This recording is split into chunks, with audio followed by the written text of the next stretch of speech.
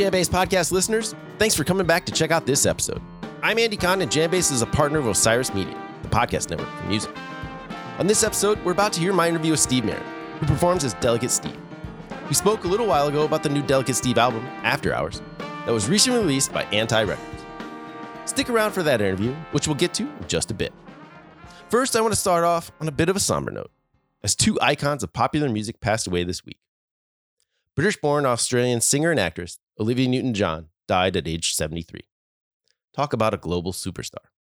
Olivia Newton-John was probably best known for her portrayal of Sandy in the 1978 film adaptation of Grease, alongside co-star John Travolta. The film soundtrack featured such well-known hits as Hopelessly Devoted to You, You're the One That I Want, and Summer Nights. In addition to Grease, Olivia Newton-John also appeared in such featured films as Xanadu, Two of a Kind, and It's My Party, among many others. With the 1981 release of Newton-John's album Physical and its mega hit title track, she furthered her worldwide popularity. Physical, the song, spent 10 weeks atop the Billboard Hot 100 singles chart, tying a record at the time. Newton-John continued acting and recording music over the subsequent decades, selling over 100 million albums and winning 4 Grammy Awards. In the 1980s, she became an outspoken advocate for environmental issues. In 1992, she was diagnosed with breast cancer. For the rest of her life, Olivia Newton-John works extensively with breast cancer research organizations and others that support survivors and patients. Donations can be made in her memory to the Olivia Newton-John Foundation Fund. What an immense talent and truly beloved person. Rest in peace, Olivia. The music world also lost the Motown songwriting legend Lamont Dozier, who passed away this week at age 81. He was part of the songwriting team Holland Dozier Holland with brothers Brian and Eddie Holland, and the trio wrote many of the classic songs that gave Motown its Hitsville, USA moniker. A Detroit native, Dozier began working at Motown in the early 1960s. While he also found later success as a solo artist and with other labels, his unprecedented accomplishments at Motown are what set him apart as one of the all-time great songwriters in all of popular music. Holland Dozier Holland were inducted into the Songwriters Hall of Fame in 1988. Dozier was given the organization's Johnny Mercer Award in 2009. According to the Songwriters Hall of Fame's Lamont Dozier exhibit, quote, "The catalog of Holland Dozier Holland, created in the 1960s, was a major part of the Motown success. The team of Holland Dozier Holland churned out a massive stream of songs for the Supremes, the Four Tops, the Temptations, Martha Reeves and the Vandellas, the Marvelettes, and Marvin Gaye, among others. Catalog highlights include Baby Love, Where Did Our Love Go? Baby, I Need Your Loving. You Can't Hurry Love, Reach Out, I'll Be There. How Sweet It Is to Be Loved by You. Stop in the Name of Love. Love is Acting Like an Itching in My Heart. Heat Wave, Nowhere to Run, Bernadette, It's the Same Old Song, and more." Holland Dozier Holland were architects of the self-titled sound of young America and created the songs that turned a fledgling Detroit record company into an industry groundbreaker and powerhouse. End quote. Holland Dozier Holland were also inducted into the Rock and Roll Hall of Fame in 1990. In tribute to Dozier, the Rock Hall posted a message that read, quote, "1990 inductee Lamont Dozier of the legendary songwriting team Holland Dozier Holland helped create Motown's sound of young America through his studio production work and the creation of massive hits that moved the heart and soul of fans around the world. His songs blended the fervor of gospel and R&B with the power pop melodies for artists like Marvin Gaye, Martha and the Vandellas, The Miracles, and the Supremes. Dozier continued making hits with musicians such as John Anderson, Phil Collins, Simply Red, and Boy George, and his music will live forever as some of the best rock and roll songs ever written." End quote. It's hard to imagine that all those amazing songs came from that incredible songwriting team. May you rest easy too, Lamont. Thank you for all the songs.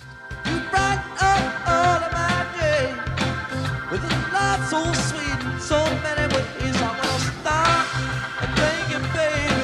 I wanna start and thank you, baby. How sweet it is to love like you.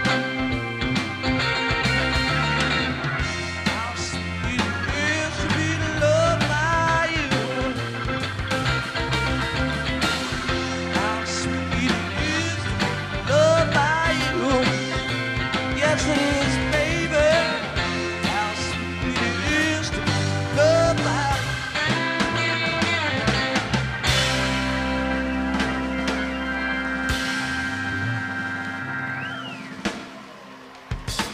All right, now let's shift gears and turn to my interview with guitarist Steve Marin, whose fantastic new Delicate Steve album, After Hours, came out shortly before we talked. Steve told me about his time in Tucson, Arizona, where he decamped at the start of the COVID-19 pandemic. His time there was spent away from the guitar, and we talked about the effect that had on his musicianship and ultimately the new record. We also talked about the 1966 Fender Stratocaster guitar that was the only guitar Steve played on the album.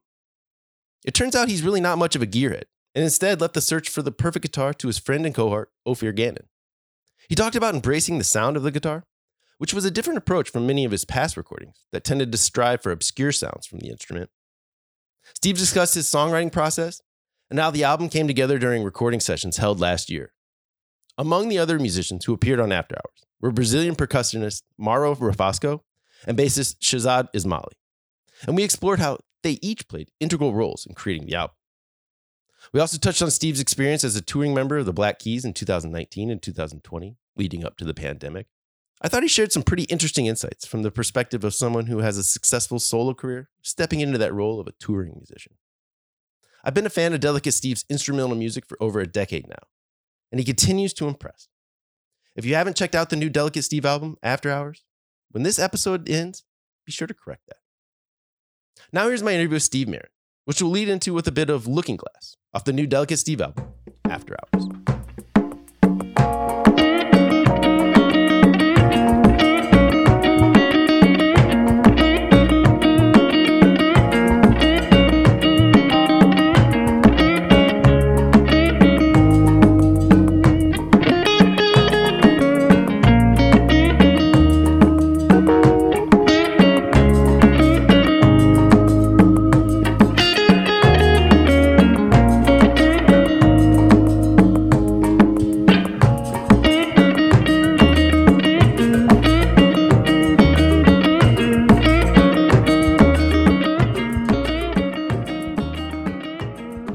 So I am here with Delicate Steve Marin, and we're going to talk about your new album, After Hours, that's out now.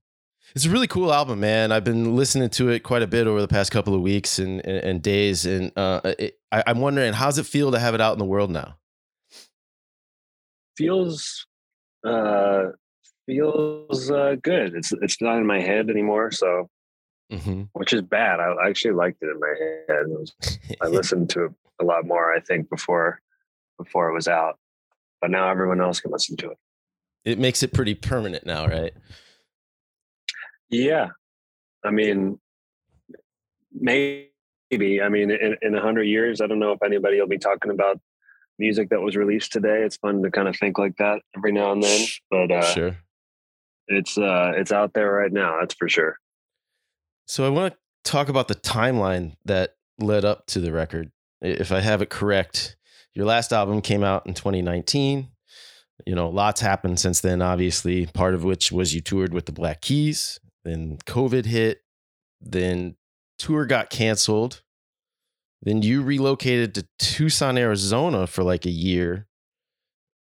And at some point you got a 1966 Fender Stratocaster guitar. Am I all right there? That's basically the whole story right there. Yeah. That's it. All right. And so let's go back to when COVID hits and you're a touring member of the Black Keys at the time, and their big tour gets canceled. So that I assume then opens up a lot of your schedule, right?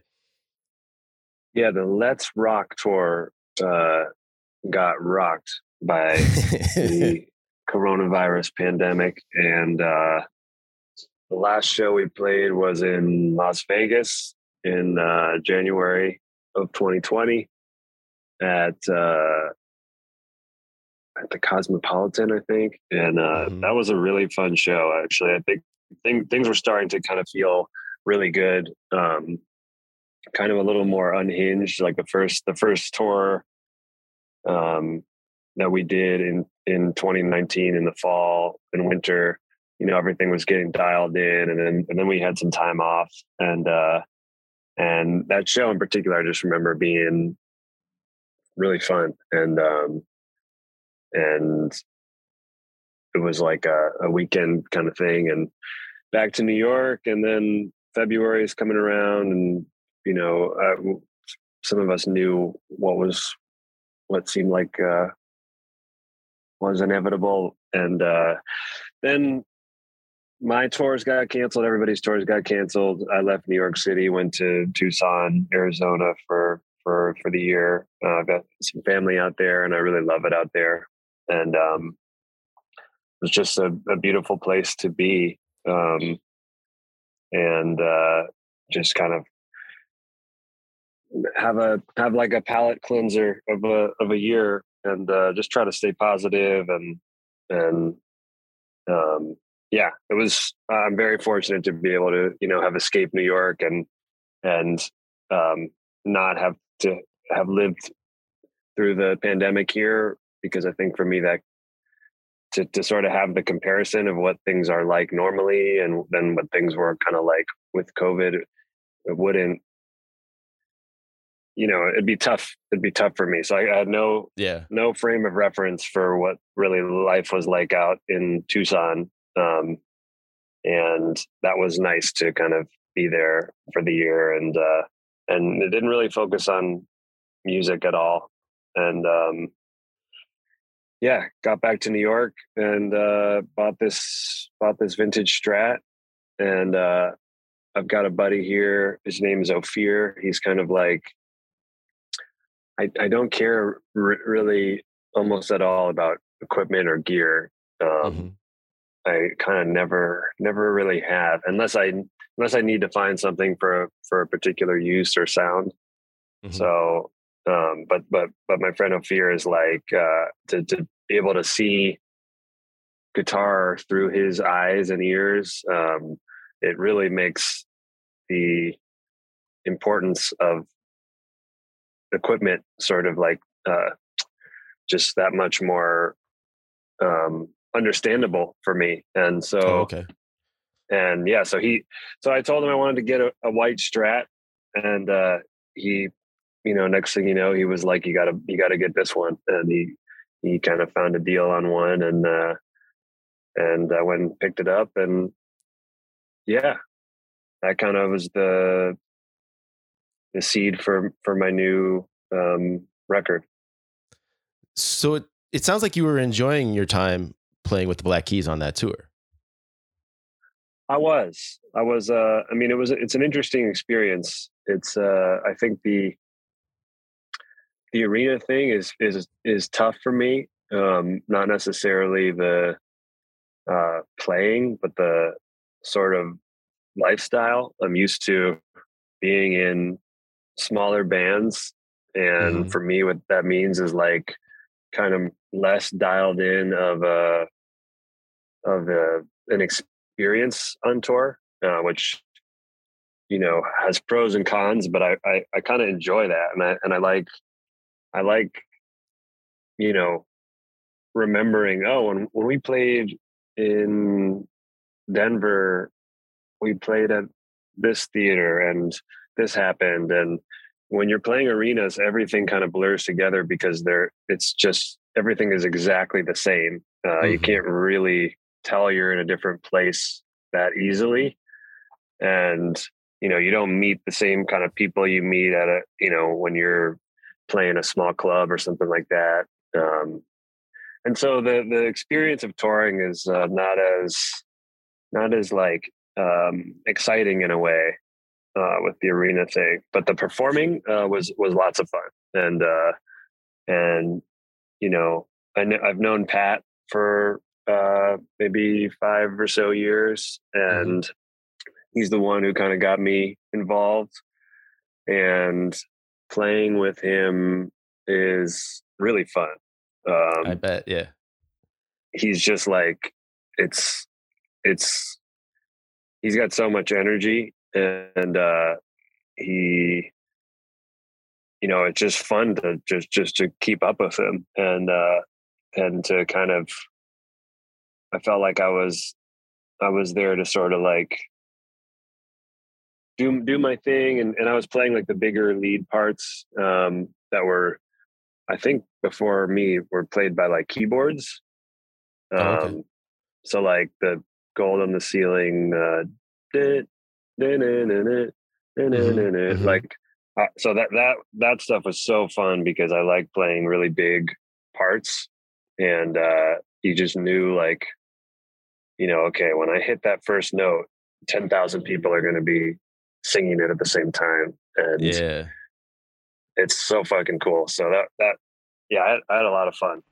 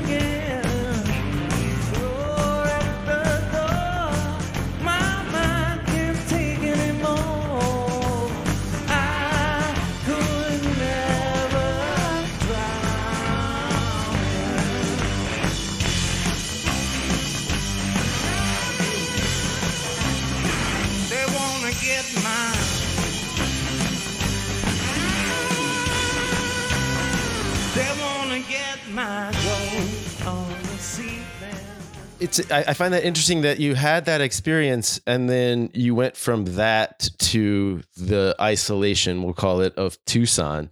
You said you went there, you have family there. Was that the draw, but were you also going in response to the pandemic? Were you trying to get out of New York and make your way to a different spot to ride out the lockdown or whatever? Yeah. I was trying to get out of here, and I was with my partner at the time, and we, I think a lot of people, if they're fortunate enough to kind of have an escape hatch, they used it, and yeah, I knew nothing was going on, and wasn't missing out on anything, and so why not be in a place with a big sky and beautiful scenery, and try it on. And it's not something I would do normally, so it kind of made all the more sense to just give it a shot. And I actually think about this. It was I was going to play a Delegate Steve tour early March of 2020, and I had to cancel. I had to kind of make the call before things started shutting down, because we were going to fly out at the end of February, and I canceled this tour reluctantly, and obviously it turned out to be the right thing. And we were going to play the Chapel in San Francisco, and Adam Green, who is a friend from New York, a musician, and his band is composed of some friends of mine as well. We were going to be out on tour at the same time, playing a lot of similar venues, and one of those was the Chapel in March. And I went to the Chapel. I went to San Francisco in October of 2020, and our poster was still up on the outside, like it was as though wow. The apocalypse happened, and time had frozen. Yeah, it was. That was interesting to see, and I think it was wild. Up there for like a full year. Yeah, it's like why not have it be up there? But yeah. And when you went to Tucson, did you go there thinking you weren't going to play guitar, that you were going to kind of try and not listen to music and get away from it? I can't really remember. I brought my guitar. I brought a guitar with me, and okay. I can't really remember if it was conscious or not, but I didn't play. And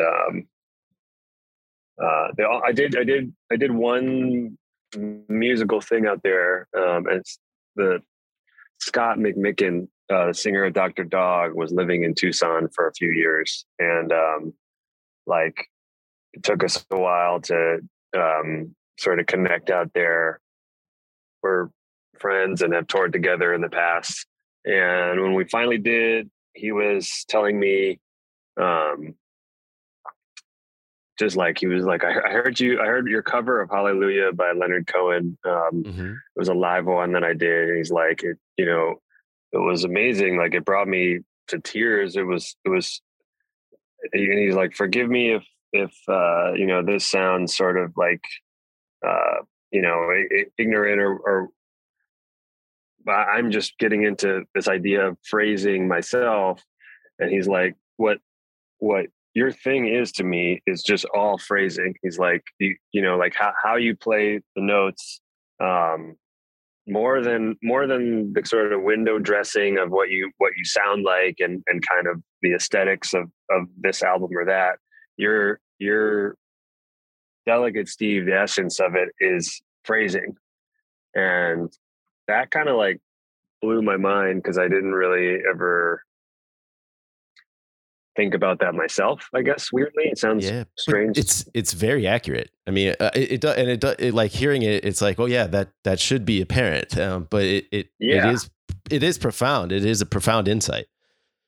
Yeah. I was like, whoa, I left just rethinking, and kind of having these ideas about what I should make next. And so I think more than anything other thing that happened in the last couple of years, that phone call with Scott was the singular, like the single biggest influence on my new record, I would say.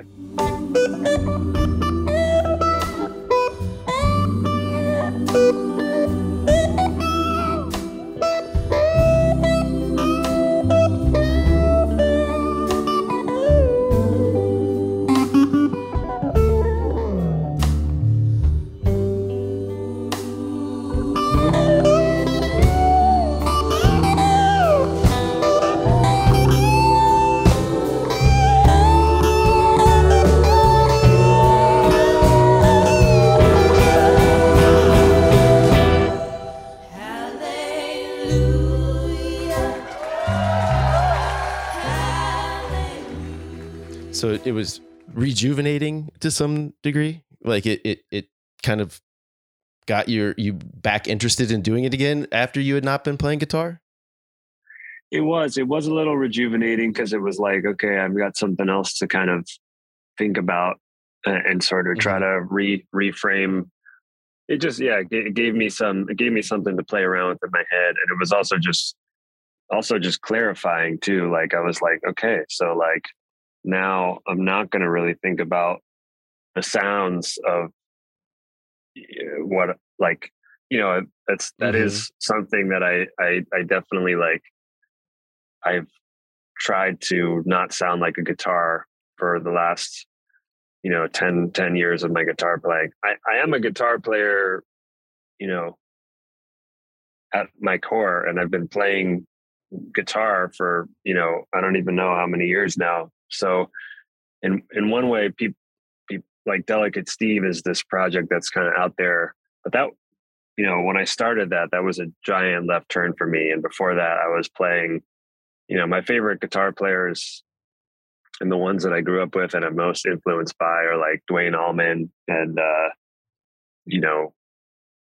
don't know, Robert Fripp and Jimmy Page, obviously, and Jimi Hendrix. And so very, very rooted in sort of like the classic guitar heroes. And then Delicate Steve, which is how most people know of me, is a giant left turn from that. But at my core, I'm a guitar player. So in a way, it's like I'm just kind of like trying to focus more on, or trying to be more okay with the idea of sounding like a guitar instead of trying to make it sound, like a singer or like a keyboard or something like that. When you say that, do you mean like for Delicate Steve to sound like that rather than you yourself? Do you know what I mean? Like is Delicate Steve a persona in some way? And are you protective of that?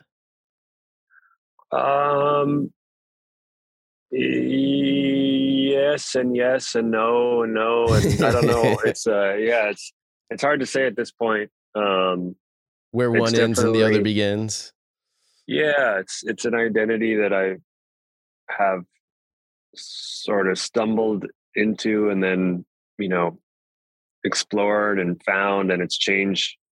And I don't really know what exactly it means, but it also means a lot. And yeah, I don't Let know. me let me put it to you a different way. Do you, when you're doing the gig with the Black Keys and you're on stage with them, are you on stage as Delicate Steve, or are you Steve Marion?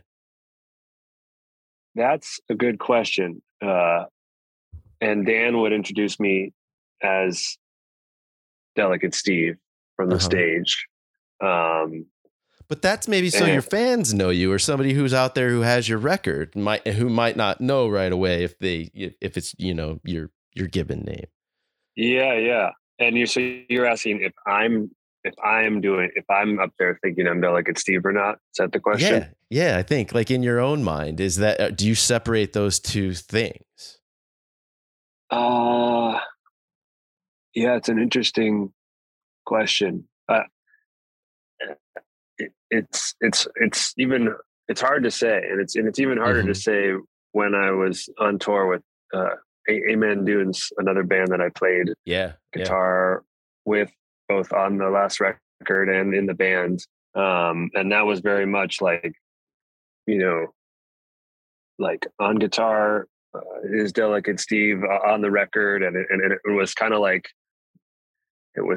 definitely an artistic statement um, Right. as Delicate Steve. But on stage, I don't know. Yeah, it's weird. I don't. I think I am, but unless if I'm not up there fronting a band and sort of like making a big statement with the guitar, and I'm kind of like fitting into to a band or something like that, Mm-hmm. I, I'm not thinking I'm Delicate Steve up there. Like, I don't know. Yeah, it's pretty weird. I don't know. Yeah. Does that, the idea then that you're going to make this new album and not be so concerned about whether or not you sound like a guitar, did that change the way that you wrote the songs? It did.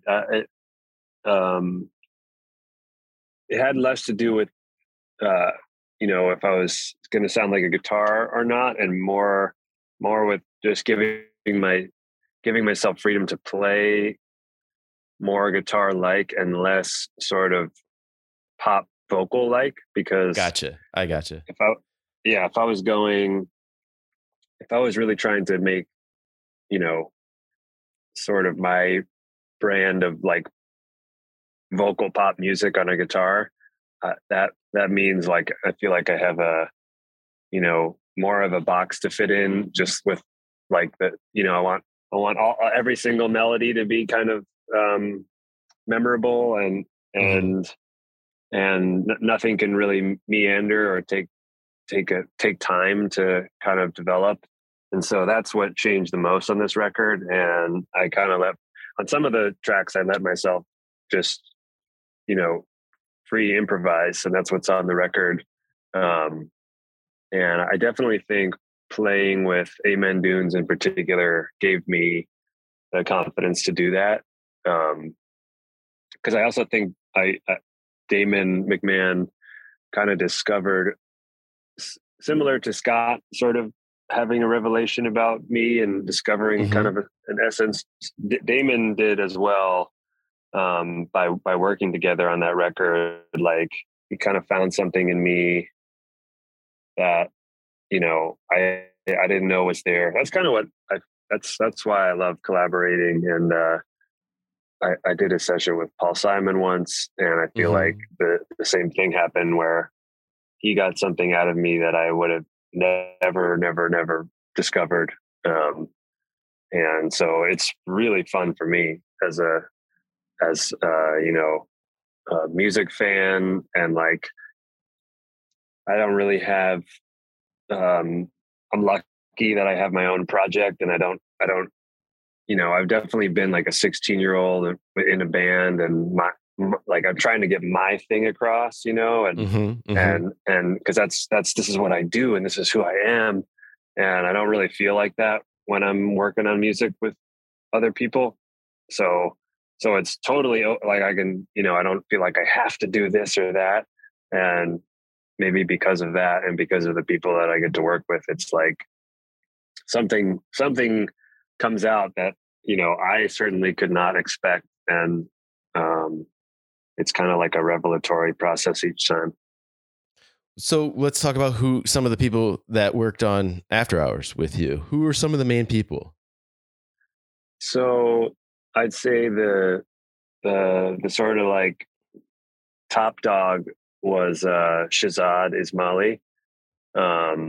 He runs a studio in Brooklyn called Figure Eight, and he's somebody I've known for a long time, and we've kind of crossed paths and are sort of mutual friends, but never really had a many proper hangs. And he was working on the new Cass McCombs record, which is also on Anti.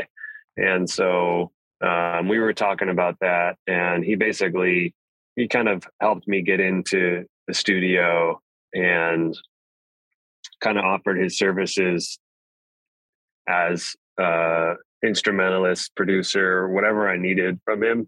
And I didn't really know what I needed. I knew that I wanted to play with other people, but I wasn't sure yet what I was even making, since I composed the songs in the studio. So basically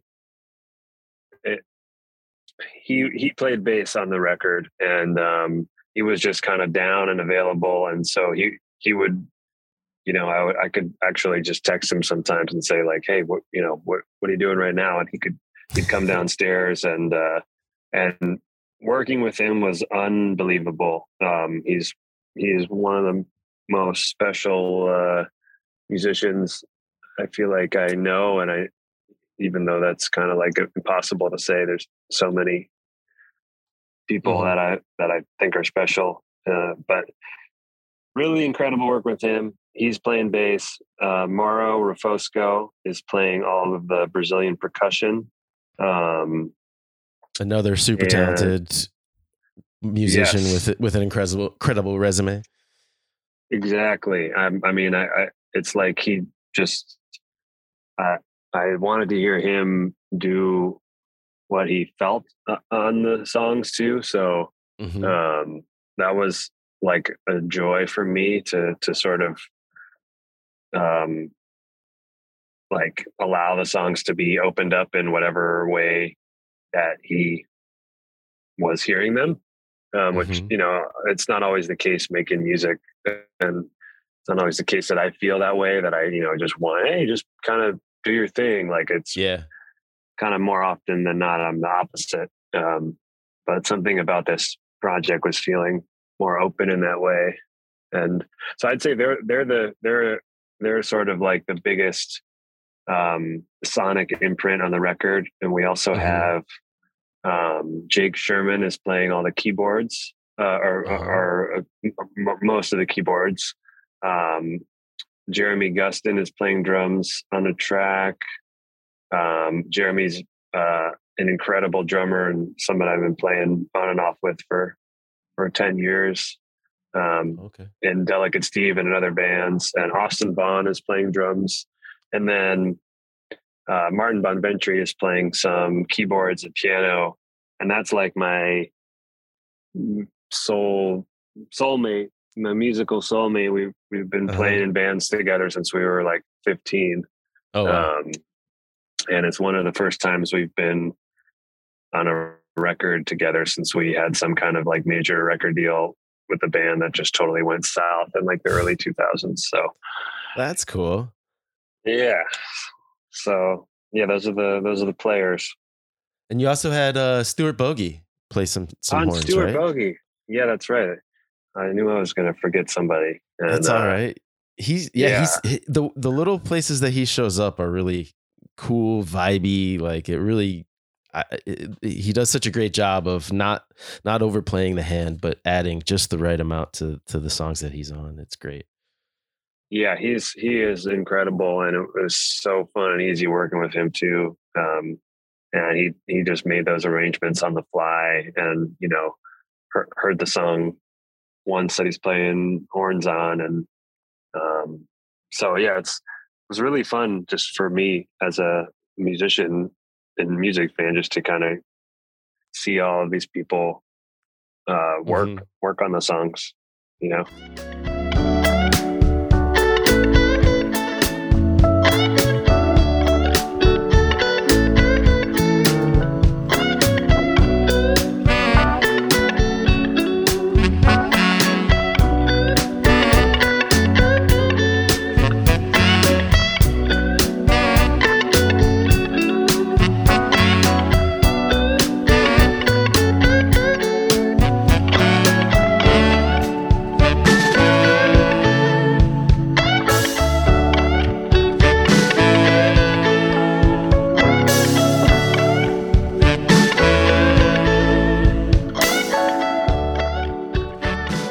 So what were the recording sessions like? Was everybody able to be in the same room? And were you, I think I heard you say before you were like composing in the studio. So how much of a demo, or how were the songs presented to the band members?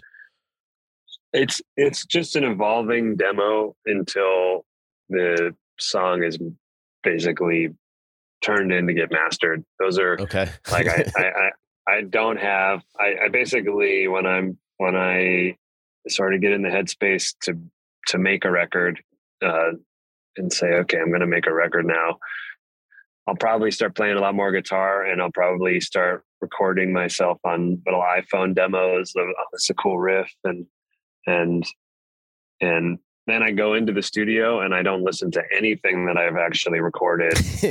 and I don't, it's just more of a process thing where I just kind of, I think, start trying to work that muscle and capture things I think that are cool. And so I just get in the studio and I basically surround myself with equipment that I haven't really played with that much. So I feel like I get inspired by everything that is around me. And in the hopes that I will stumble on some kind of piece of music, some kind of chords or drum machine or drum loop that is inspiring enough to basically throw something else on top of that's inspiring enough to add this,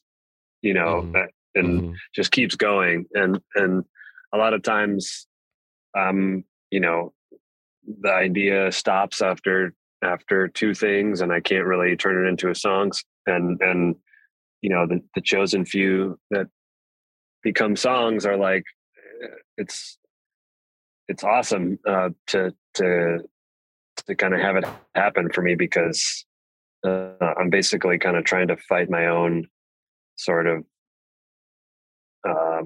boredom or just whatever. And that idea doesn't work. Like if I'm really genuinely inspired by something, it's kind of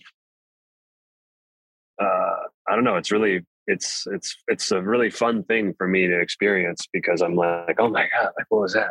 Oh, that's cool. And you kind of have to ride it and make sure you kind of capture it before you lose it too. So everyone that was working on the record was involved throughout this process of just kind of like turning something into a finished song. And Shahzad was there he was sort of like in the beginning stages most of the time. Like there'd be drums and guitar and he would add the bass, and then the rest of the musicians were kind of in and out throughout the process. Right.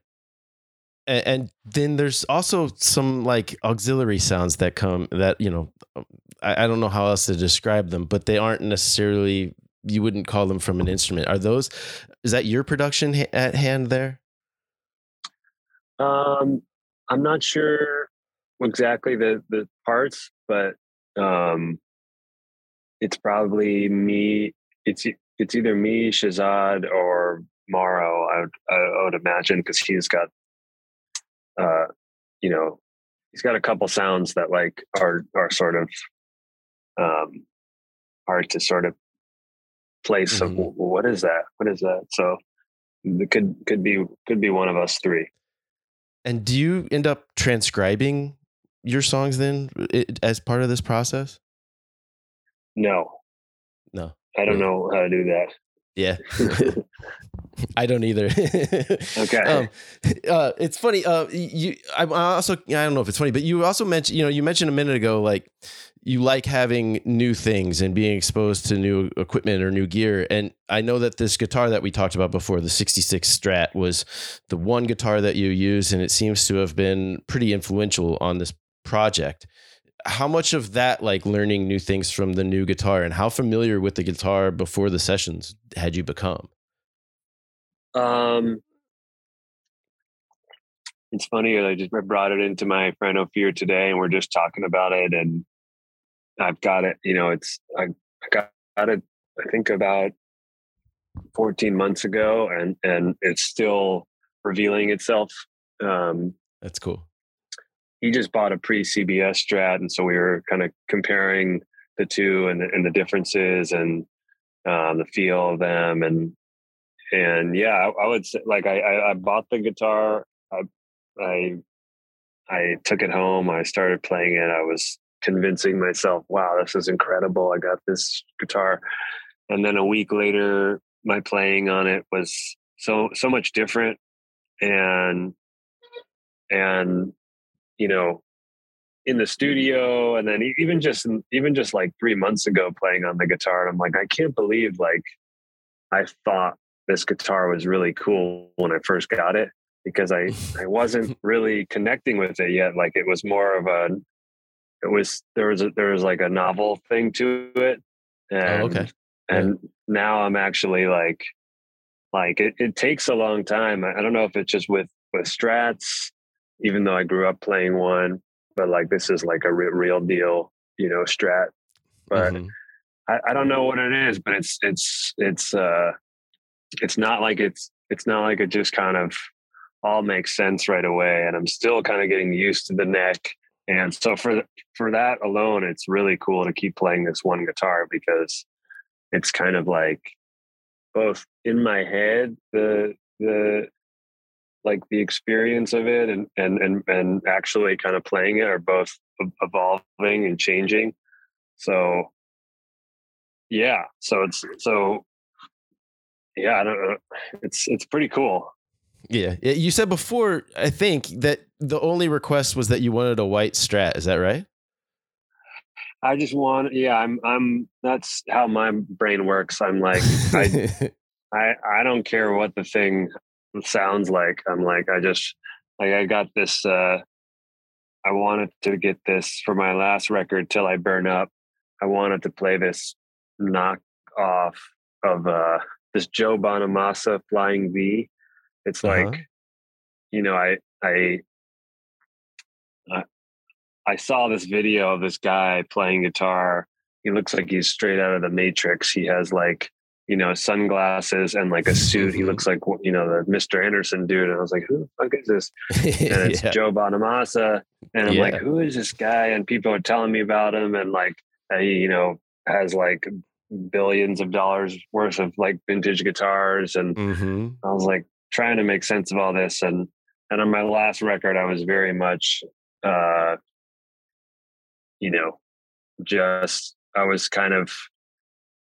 was taking on a modern garage rock ethos, I would say, by just having a drummer and myself, and then, backing tracks, which in this day and age is the equivalent of getting, buying a guitar from Sears and playing in your garage. It's like, there's economical implications to having a band that, it's kind of impossible for a lot of reasons. So anyway, so I wanted to buy this, Epiphone Joe Bonamassa Flying V, just because I thought it made total sense to like buy this ridiculous like knockoff, like Epiphone signature version of like a $60,000 guitar that you could, the Epiphone version's like $400, and I didn't even care how it sounded. It's the whole point of it.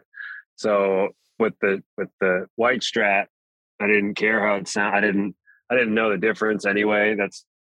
I just knew that I've got a friend who, if you tell him you want to get a white Strat, he's going to make sure you get the right one. So all I cared about was the color of it, because I just thought it's time for my sort of white Strat peace phase. Your era, and, yeah.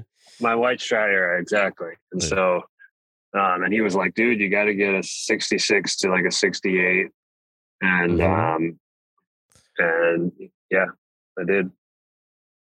And you're loving playing it.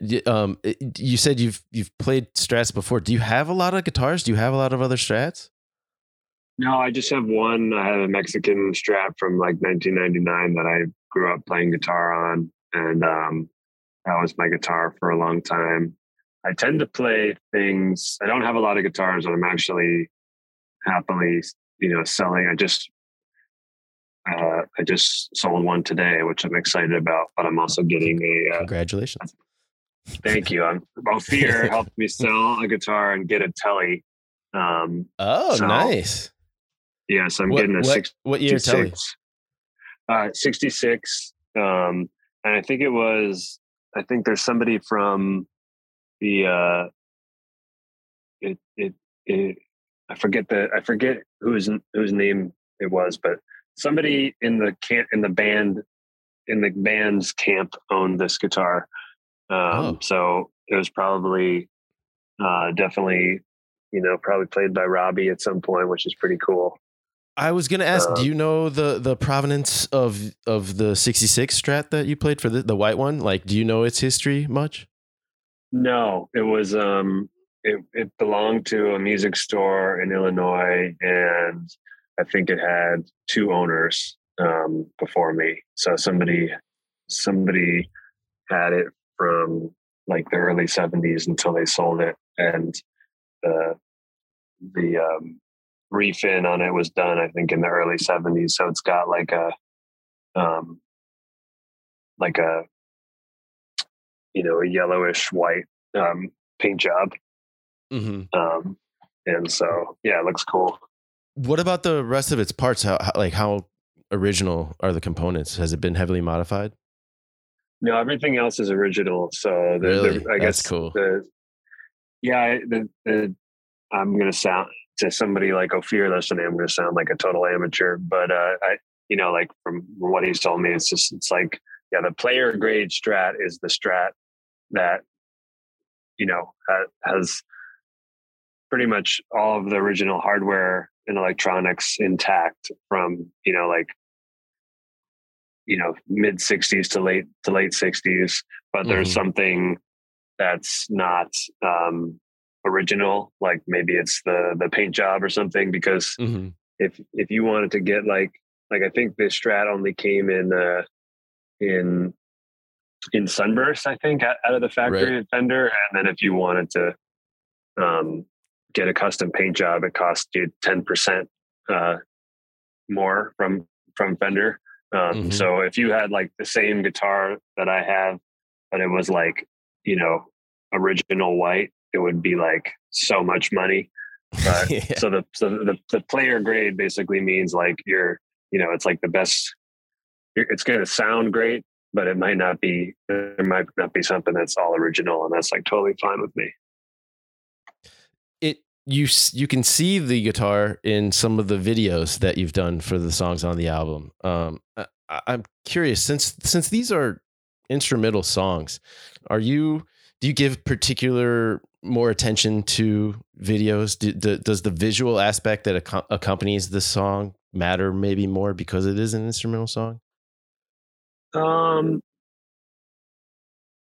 I don't know. I don't know any other way. Like, so I don't know what it would be like to do one with words. Like, to me, it's the music is as I don't think of the music as like having something less than a vocal song, even though it's true that it does have something missing, which is singing.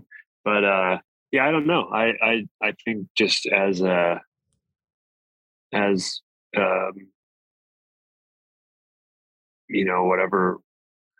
whatever I identify as an artist, that's kind of like the one way I know how to look at things, and so yeah, definitely, want to put a good amount of thought and attention into the visual stuff. I guess I recently heard instrumental music described as like similar to an abstract painting. And so it's kind of open. It could be more open to interpretation at times, depending on sort of maybe the poetry, the lyrics or whatnot. But, and so I guess that's what I was getting at is like you're giving something else to go along with the music as opposed to words in this case, Sure. Yeah. And then so how involved in the concepts of these videos were you? Varying degrees, I would say. Definitely working with directors that I trust. Eleanor Petrie. We've been working together now for like 5 years or something like that, and she's done most of my like press photos since then, and it's really fun to work with her. And she did the Looking Glass video, and yeah, it's like she's great. I feel like I can be kind of pretty abstract with what is inspiring me, and sort of run it by her, and she can, and then I have trust in her to just take, like I'm like just take whatever I'm saying and filter it however you want through your lens, and I trust what you're going to do with it. So I get to kind of just be like, oh, and I really like this, this or this, and know that she'll run with it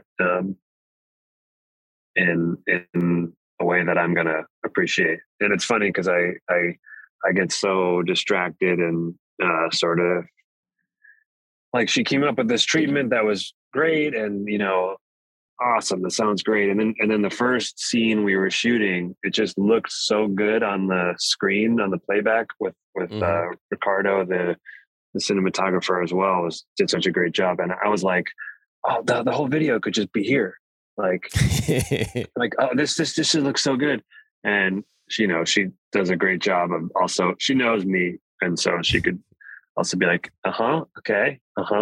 And sort of like, okay, let's just try some more. And then of course it's like, I look back and I'm like, I'm sorry that I thought the whole thing could be just done in this parking lot, but I was just so actually inspired, and excited. But yeah.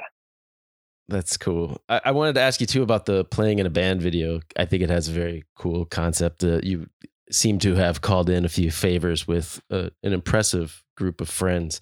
How did that all come together? I don't know. It felt like the fucking 60s in January of 2022 before the, things just like fucking for the world just started got like a little bit more darker. I'm like, I can't even believe like that this video sort of happened, because everybody, it's so hard to corral musicians and artists, and so I know that more than anybody being one, and but everybody was just like down, and everybody had the time. Like, everybody had the time, and not only that, but just wanted to like put their essence into the video. It's like, like I can't say enough about everybody that was in the video. That was in the video. Can't speak more highly of them. I'm just like, I can't believe it got made. And it just sort of did. Each day sort of checking in with some more people and following up, and and getting videos back was always such a trip to just, I bet. see. It was like, in the same way, it was like, the feeling I got when I heard, tracks from another player that putting something on a song or on the record. It was like, it just changed it for me. And so yeah, I was like, so cool. And as soon as like the first person to do it was Will Berman from MGMT, plays drums with MGMT, and we're friends and neighbors in Brooklyn, and I was actually in Tucson when everyone was sending these in, and cool. As soon as he sent one in, I was like, oh my God, and I mean the director Ian Faria, incredible work putting it together, like kind of found a perfect way to sort of do it and not just make it like, oh, here's everybody in the video, but I added a cool emotional arc and really kind of brought out like a human quality to everybody, and to the song and to Delicate Steve, and like he kind of like, that's also not really easy.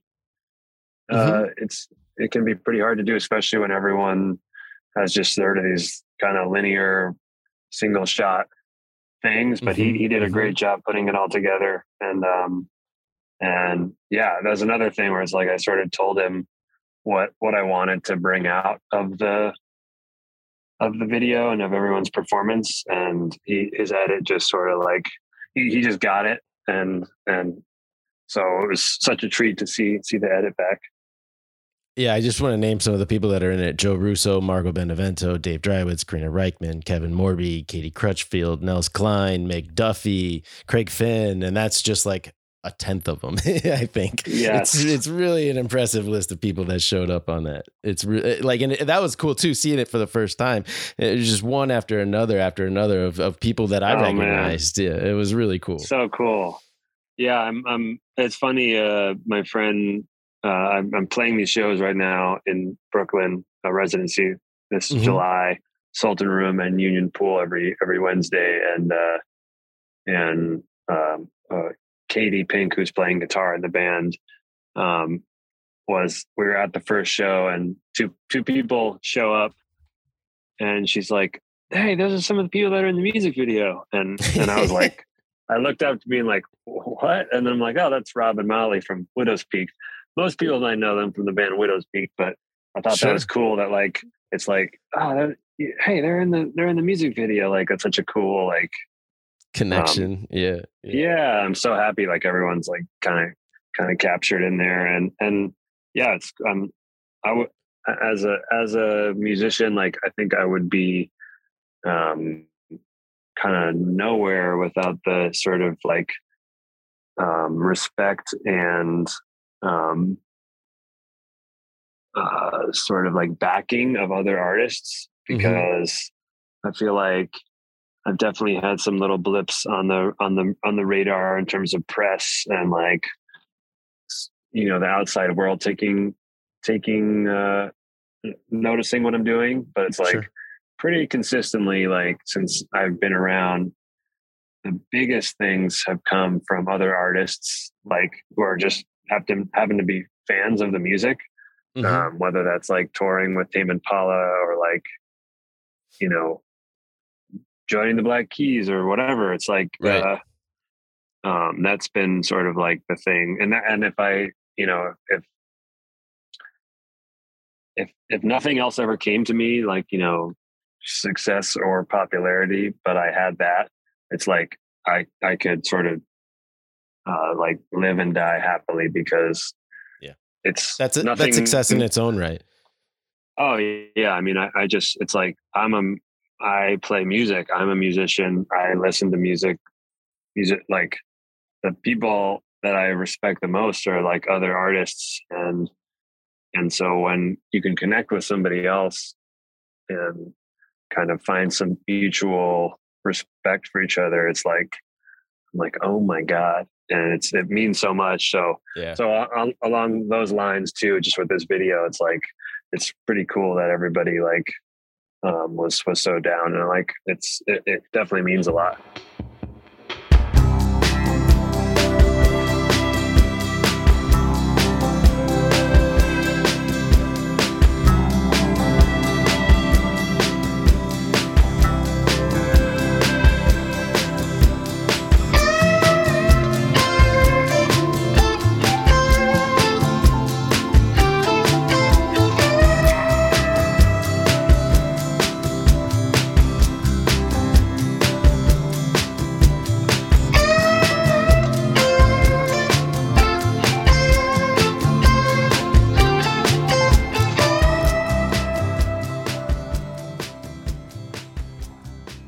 I wanted to ask, did people record audio? Like, is there ever going to be a mega mix of everybody?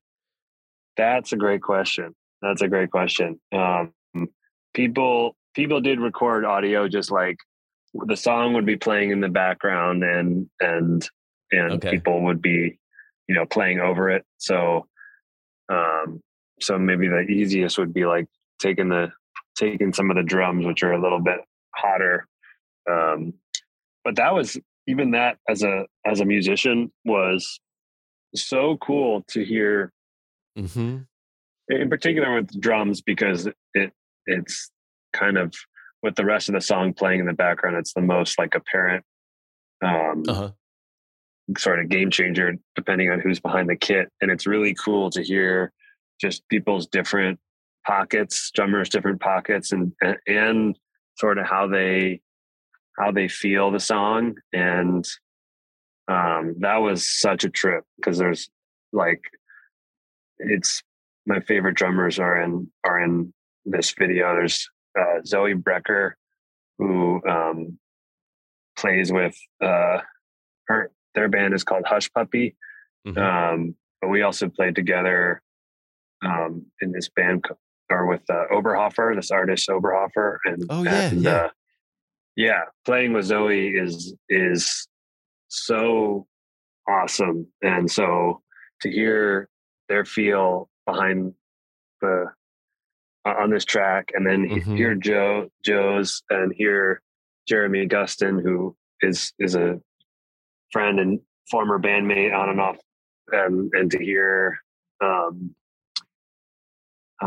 Will from MGMT, and just, it was such a trip to kind of like, oh wow, like that's what that would sound like. And if I had one thing I feel like I can't do well, is sort of ask favors of people to sort of like be on a track, like because this music video thing was definitely like calling in some favors. Mm-hmm. But if I was like a rock star with some crazy record advance, I would love to just put all my friends on like records, and be able to do like the Steely Dan thing sometimes, like, oh, I wonder what this solo would sound like with this person playing. I wonder what it sound like with this person playing it, and just be able to sort of like, pick with and choose all of like, them. Yeah. Exactly. There we go. Yeah. Well, you mentioned you've got your residency at Union Pool and the Sultan Room. What else do you have coming up this year? There's some surprises later in the year for sure. Okay. But right now it's this residency, and there's going to be some West Coast dates announcing at some point. And just cool. Other than that, just doing my thing. And are you focusing on Delicate Steve stuff mostly right now? I am.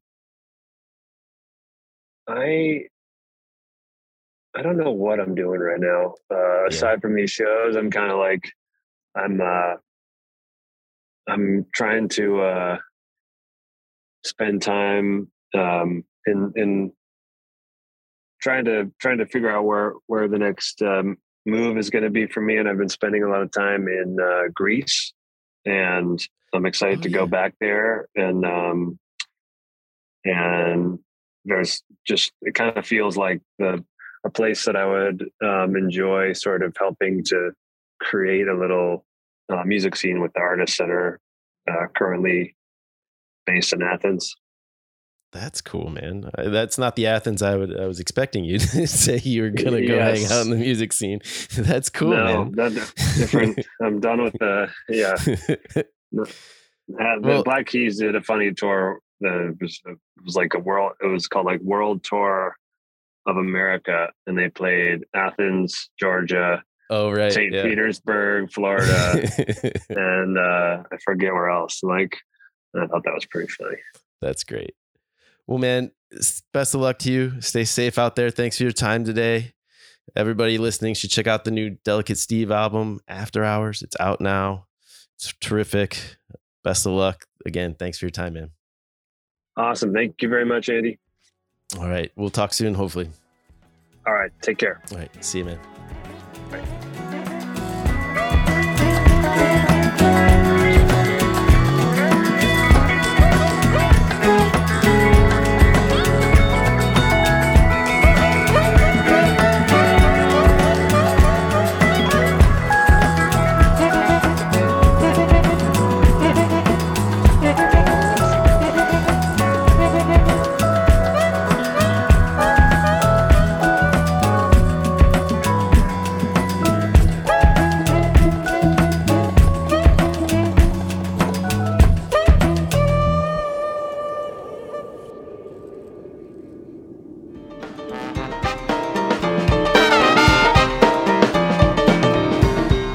That's all for this episode of the JamBase Podcast.